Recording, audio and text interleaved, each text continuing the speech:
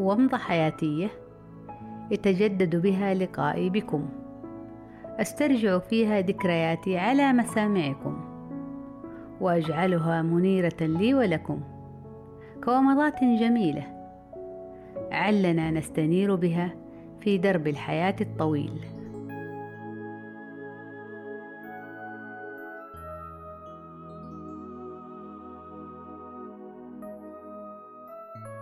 مرت علي في صغري مواقف طريفة كثيرة، هذه أحدها وأغربها وأكثرها عفوية وبراءة، ولكم أن تحكموا على ذلك بأنفسكم. في إحدى المرات الكثيرة التي أقوم فيها بمسؤولية إحضار طعام العشاء لأسرتنا الصغيرة، حدث هذا الموقف. كان هذا الطعام عبارة عن طبق فول شهي مرشوش على وجهه دقة مضبوطة وملعقة طحينة سائلة والقليل من الشطة، ومعه بالطبع خبز التميس الحار، والذي أرقب خروجه من الفرن بلهفة شديدة كي أحمله فورا لعائلتي.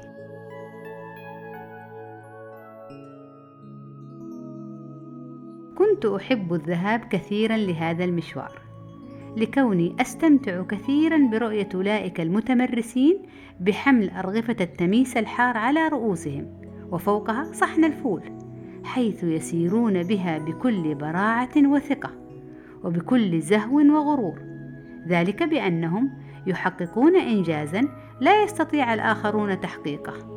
وكنت أقف مشدوهة أمامهم مندهشة ومعجبة ببراعتهم وأنا في تلك السن الصغيرة، حيث كنت أرى كل شيء جميلا مبدعا.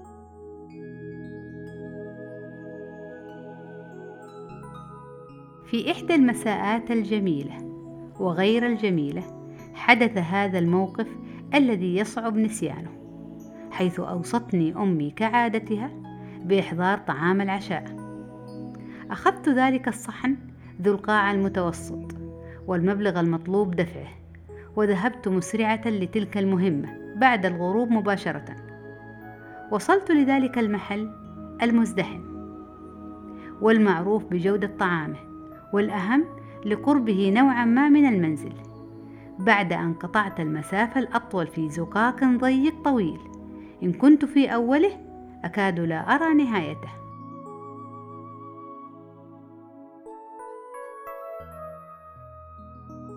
وبعد أن طلبت صحن الفول اللذيذ المجهز بكامل بهاراته ومقبلاته، وكذلك استلمت خبز التميس الحار المقرمش، وضعت صحن الفول على التميس حاملة لهما بيدي، ومسكت طريق العودة راجعة لأسرتي بطعام العشاء.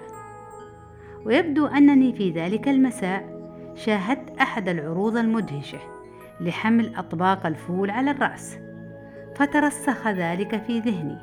عندها قررت للأسف أن أحقق إنجازا مثلهم.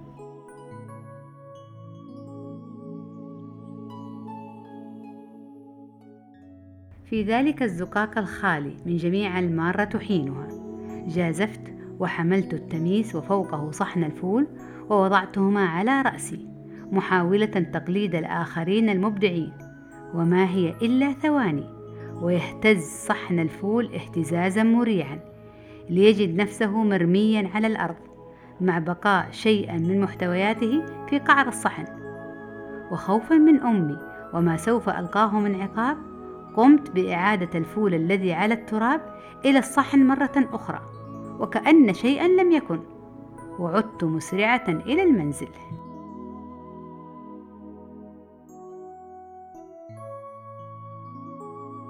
بمجرد عودتي ودون أن أخبر والدتي بما حدث، قامت أمي بتجهيز صحن الفول للأكل مع براد الشاهي، ولم تلحظ عليه شيئا لضعف الإضاءة المنزلية تحينها، ولكن من أول لقمة لها أدركت أن الفول ممزوجا جيدا بحبيبات التراب. وقد لاحظت أيضا عدم جلوسي معهم للعشاء، فنادت علي بشدة وغضب واستفسار عن الذي حدث. أخبرتها وأنا خائفة منها بمحاولة البائسة تلك، وأنني لخوفي منها جمعت الفول من التراب وعدت به إليهم. غضبت جدا مني، ثم ضحكت، ثم قالت: ليتك عدت بما بقي في الصحن ولم تخلط الطالح بالصالح. وكان نتيجة ذلك التصرف الطفولي البريء هو أننا نمنا جميعا على ذكرى طعم الفول الرهيب، واكتفينا فقط بصحبة الشاي مع التميس وحكايات والدتي الحبيبة يرحمها الله، وكان درسا لي لا أنساه.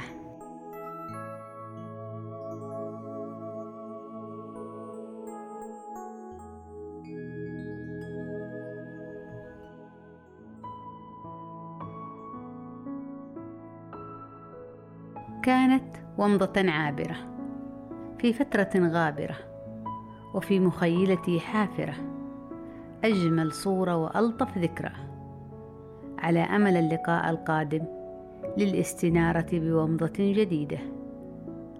دمتم بخير.